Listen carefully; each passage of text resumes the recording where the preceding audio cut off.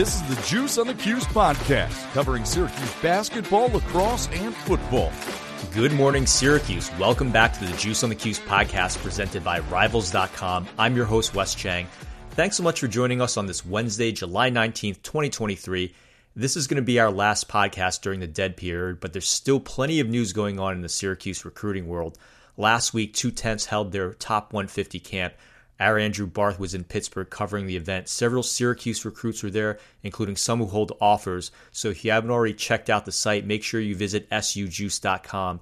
The Orange also received a JUCO commitment from JJ Branham earlier in July, adding depth to an already talented group. And we welcome JJ on now. JJ, thanks so much for coming on the program. How are you today? Hey, how's it going? Yeah, it's going great. We'll get you started on this one. Congrats on the commitment. How does it feel? I can't really describe the feeling. It's just thank God moment, pretty much. It's it's been a long, real long journey for me. So it's definitely a huge weight off my shoulders to be able to say I found a true home. So what made you ultimately decide to commit to Syracuse? So what made me commit to Syracuse, for one, I didn't have any offers. JUCO, I had some D2s, and even they weren't, trying to really too much rock with me like that. So what really made me rock with them is they found out about me, and ever since they found out about me, they stuck with me 100%. They didn't switch up on me. They didn't say, the normal recruiting stuff. Everything was genuine. Coach Lynch was genuine. He meant everything he said.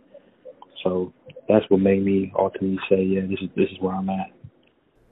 In terms of your conversations with Coach Lynch and the rest of the coaches, what did they tell you about the vision they had for you at Syracuse? Their vision for me is just come in, be a leader. Just with the guy being there, have some experience, being the older guy to come in, get the guys, correct. Come in, bring the intensity. They didn't talk anything about, being a starter or anything like that. But me personally, being a competitor than I am, that's what I'm going there to go do. So it wasn't pretty much any talk about playing time or anything like that. For me, it was all pretty much relationship building and going step by step in the process. So you mentioned a long journey earlier. In 2019, you were a Rivals 3-star coming out of high school. You committed to Eastern Michigan. You left for the portal after a year there. You took some time off. You went to Blinn for the last season. So tell me more about your journey to Syracuse. So the journey was real hard. I can't lie to you. So just like came out of high school, going to Eastern Michigan. Got to Eastern Michigan, realized off the rip, this is not a good fit for me. So I went through that year. Transferred out, got into the portal, was in the portal, wasn't really getting any looks like that at all. Went through some personal things and was homeless for a couple months. Got through that, got me a job, worked a job, got me an apartment. That happened, I was doing that for about 2 years, so I was out of school for 2 years. Then, one day I'm sitting down with my partners and everything, and we're watching my highlight videos. And it just brought me to complete tears because I realized I still got it in me, And mind you, I hadn't played football since high school. So I knew, I still got it in me. Some way, somehow, I got to figure out what's going on. So I went to bed that night praying to God, Lord, help me. Guide me to what I need to do to get back right, And the next day, I woke up, told me make a Twitter, made a Twitter. I reached out to one of my partners from back here in Columbus. I asked him about JUCO because I didn't know anything about JUCO, but I had seen he had went to Blinn. At the time, I didn't know what it was, so I asked him, hey man, what's that school you're going to? He's like, oh, this is Blinn. He ended up going there and transferring to Eastern Carolina. So I asked him, yo, help me out with that, man, if you can. So he told me about it. And then another one of my coaches, Coach Patterson from high school, he also told me about it. And that was the only options that I knew about JUCO-wise. So the first people I hit up and they were the first people to hit me back. And later down the line, they were the only ones that hit me back at all the schools that I did hit up after them. So I took that opportunity and ran with it. JJ, that is an amazing story. I think it speaks to the kind of person you are and the perseverance you have. I know that journey was tough, but I have to say, I think it probably made you a better person. Would you agree with that? Oh, yeah, definitely, yeah. It made me pretty much a better player on and off the field. It made me a better man first. Yeah, and JJ, we got you out of here on this one. Tell us about the style of football you play. You know, some people are evasive, others lower their shoulder and run you over. What type of running back are you? So me personally, I feel that I'm an all-around back. I can run you over. I can shake you out. I can catch the ball on you. You know, I'm an all-around back in my eyes. Some probably say the same. But just, you know, on my personal opinion on me as a back, I can do everything. Thank you, JJ. Really appreciate it. Good luck this year. Yes, sir. Greatly appreciate that. Wow, incredible story from JJ. What else can you say for someone who was homeless a few years ago and is now back in college football playing at a Power 5 school? That's definitely inspiring. Wishing him all the best in the football field this fall and off it as well. Just really happy for him that he's found a home.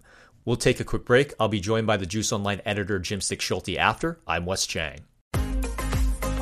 This is the Juice on the Cuse Podcast. So we're less than a week away from the return of the TBT in Boeheim's Army. We had General Manager Sean Belby on the podcast last week, but let's take a deeper dive into Boeheim's Army this week with the Juice Online's Jim Stechschulte. Jim, how are you today? Doing just fine, Wes. How are you? Yeah, Jim, doing well. And you have a column coming out later this week discussing why Boeheim's Army won in 2021 and what they need to do this year to win it all again. Give us a preview of that column. Sure, I'd be happy to. Just looking back historically through what Boeheim's Army has done in TBT, obviously TBT is its own separate animal from anything else because the way the tournament's built, the way the teams are assembled, all that sort of thing. There's no template for saying, well, this works or that works or what have you. So it's just you just look at what they've done, try to figure out what's worked and what hasn't. And frankly, what worked for the champs in 2021 was slowing the game down. Historically, looking at Boeheim's Army and TBT play, they started out like a lot of teams in the first few years they were in it. The first 3 years they averaged between 83 and 86 points per game as they were just let's go out and run and play and out athletes and teams, and then they always got tripped up at the end. But they eventually started slowing down, and frankly, it worked out great in 2021. They averaged 68.3 points a game on the 6-game march to that TBT title with their top score of 73 points. We're talking about a team that historically had averaged over 73 points a game for an entire tournament run, be it 3 games, 4 games, or what have you. But they when they won, it's because they slowed it down and ended up averaging under 70 a game. They played at a slow tempo. They focused on defense, and it worked. In particular, that year they played a bunch of tight games. 4 of their 6 games they won by 6 points or less, and including both the semifinals and the championship game were by 2. And last summer we saw that defensive focus kind of lapsed and went away. They finished 16th in points allowed per game, which was not stellar. That's barely gets into the top quarter of the teams. And their lone win came to frankly playing a team that was overmatched and barely made 1/3 of their shots in the game. One other thing that the Army has had a lot of problem with in recent years is their 3-point shooting has been pretty bad the last 4 years. It was a big problem last year in their short 2-game appearance. They ranked 54th among the 64 teams in 3-point shooting percentage. And in the last 4 years, which includes that slow-down 2021 team that actually won the championship, they've been a cumulative 27.3% from long range, which, may be part of the reason why they've decided to focus on defense. They know that they have some offensive limitations or have had some offensive limitations in the past, so it might have been a decision to reduce the number of possessions in the game and make a missed 3 here and a missed 3 there a little less meaningful in the grand scheme of things. That bad 3-point shooting has, of course, hindered their overall productivity from the field. In those last 4 years, they've shot 41.4% from the field as a whole. which is not a good number either. One thing that I didn't add to the column, but was because I wasn't exactly sure how it plays out, but it's just that when they slowed down, they also became less reliant on making hay at the free throw line. Boehm's Army has participated in 8 prior tournaments in TBT play after missing the first one. And the 2021 champs had the lowest percentage of their points coming from foul shots out of any of those 8 teams, which is at 17.1%. So a little more than 1 out of every 6 points that Boeheim's Army scored that summer came from the foul line. 6 of the other 7 teams got at least 20% of their points from the free throw line, including 4 of them basically 23% or more from the stripe. And the reason why I think that's important for TBT play is, while I don't like to focus on referees in organized basketball games, when you watch TBT, you can tell that the officiating is, I'll say, a little less standardized and perhaps not of the best quality you'll ever see. And I don't think it's just fans of any particular team who feel that way about the officiating there. But at the same time, one way to lessen the officiating as a factor when you're not really trusting in it is to slow down play, because there's less possessions, fewer shots, and then a little bit less of a need for calls to go in your favor to kind of help you out and maybe get you an extra point or two to push you over the finish line. Jim, when you look at the roster they put together this season, you combine that with your column, does this team have the roster to win it all?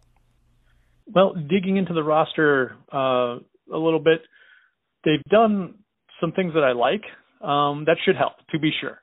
One of the things that was a big deal before they won that championship in 2021 was they added DeAndre Kane and DJ Kennedy to the roster, a couple of players who, had tremendous TBT experience and even more tremendous TBT success. I think that was an important thing because it worked. Both those guys were valuable participants on that 2021 team. Both were on the floor a lot in the big minutes of all those close games to help push Boeheim's Army into the win column.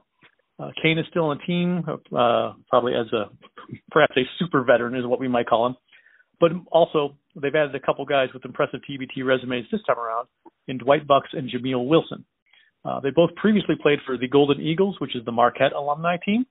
And if you may not remember, but the Golden Eagles beat Boeheim's Army in 2018 in the quarterfinals. Bucks was not on the team that year. And then the Golden Eagles also claimed the TBT title in 2020, a year before Boeheim's Army did. They've both been very important players to the success of the Golden Eagles. Wilson has played 7 seasons or 7 tournaments with the Golden Eagles, and in that time, he's averaged 14.8 points per game and shot a cumulative 42% from 3 in that time. And it's not just been an up and down, one year where he was great, and the next year not so much, and the next year great again, and then tapered off again. 6 of those 7 summers, he shot at least 39.5% from the arc for the Golden Eagles. One of those summers, he averaged 5 threes a game. Bucks, on the other hand, has played 6 times for the Golden Eagles. He played poorly last summer, but it's more of an outlier in his resume of TBT play. Hopefully it's not age-related as he's getting up there, but he shot at least 48.8% from the floor 4 times, and his career TBT stats, 16.5 points a game, over 51% from the floor, just under 46% from three-point line, and in 4 tournaments, he's hit half his three-pointers. And there's another thing about Bucks that I think is very important for Boeheim's Army. The style of play in the TBT is as a function of how the tournament is run and how the teams are assembled. It is reliant. The success of teams is reliant on your guards. It's a guard-dominant style of play because these are essentially almost like all-star games because the guys don't practice so much together. They may have played in college, but that may have been 6 years ago or 8 years ago, and they may have only played for 1 season when one guy was a senior and one guy was a freshman. And so having the guys who have the balls in their hand, who can both shoot from the 3 and drive to finish in the lane, is very, very helpful. And if you don't believe me, I'm going to rattle off the leading scorers from Boeheim's Army's history. Last year, D. Boston, Matt Morgan. 2021, Tyrese Rice, Chris McCullough. 2020, Eric Devendorf. The year before was Devendorf and Jordan Crawford. 2018, Devendorf, John Gillen, Demetrius Nichols. 2017, Devendorf. 2016, Devendorf. 2015, Nichols, Devendorf, Hakeem Warwick, and Willie Dean. With the exception of Chris McCulloch's one appearance and Demetrius Nichols being on there twice and Akeem Warwick being on there once, it's all guards who can shoot the three and drive and finish inside. All of them, across the board. Can't get around it. That's why Bucks is so important. Point guard, great shooter. Like I said, 51% from the field and almost 46% from three in his career in TBT. He should be a big key to success, even if he's coming off the bench in a reduced role. There are two other players listed as point guards on the Boeheim's Army team this year, other than Bucks. Neither one of them played for Syracuse, although one did play for Boeheim's Army last year, and that was Matt Morgan. Morgan, who played his collegiate ball at Cornell, he tied for the team lead in scoring last year, as I mentioned, at 17.5 points a game, and he came off the bench to do so. He made half of his shots last year and shot just over 36% from three last year in his first tour with the Army. Grant Riller is the other player listed as a point guard. He might be more of a combo guard just based on his stat line. I am completely unfamiliar with what he looks like on the court, but just going from the stat line, he played for 4 years at College of Charleston, where he shot over 52%, almost 52% from the floor in his career and over 35% from three during that time. Last year, he played in the G League and averaged 19.5 points a game, shooting 57% on twos, although he did struggle from the three-point line, making just over 26% from three. And that's why I feel his game is more of a slasher and creator.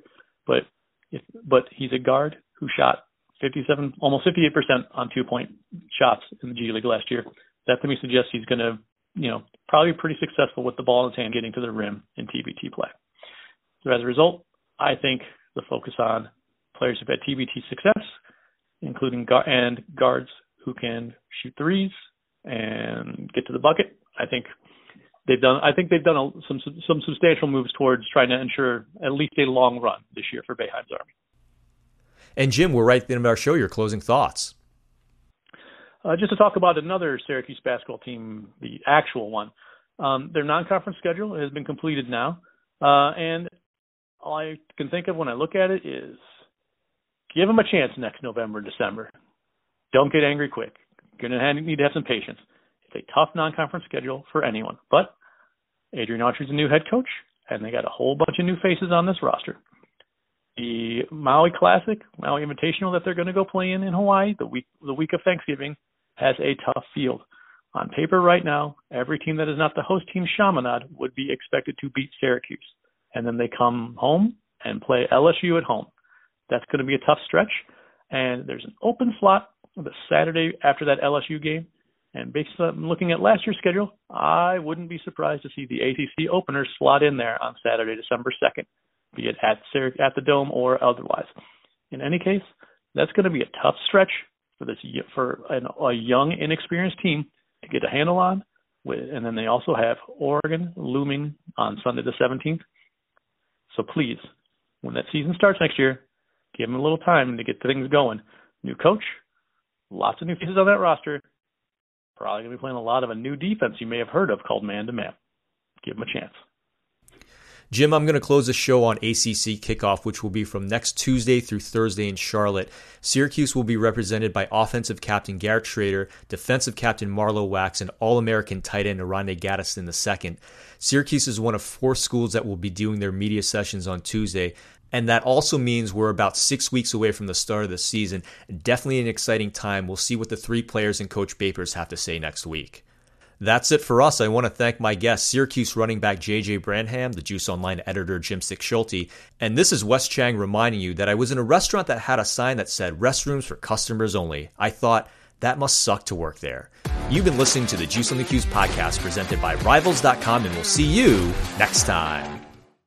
Looking for a fun way to win 25 times your money this football and basketball season? Test your skills on Prize Picks, the most exciting way to play daily fantasy sports. Just select 2 or more players, pick more or less on their projection for a wide variety of stats, and place your entry. It's as easy as that. If you have the skills, you can turn $10 into $250 with just a few taps. Easy gameplay, quick withdrawals, and injury insurance on your picks are what make Prize Picks the #1 daily fantasy sports app. Ready to test your skills? Join the Prize Picks community of more than 7 million players who have already signed up. Right now, Prize Picks will match your first deposit up to $100. Just visit prizepicks.com/play100 and use code PLAY100. That's code PLAY100 at prizepicks.com/play100 for a first deposit match up to $100. PrizePicks, daily fantasy sports made easy.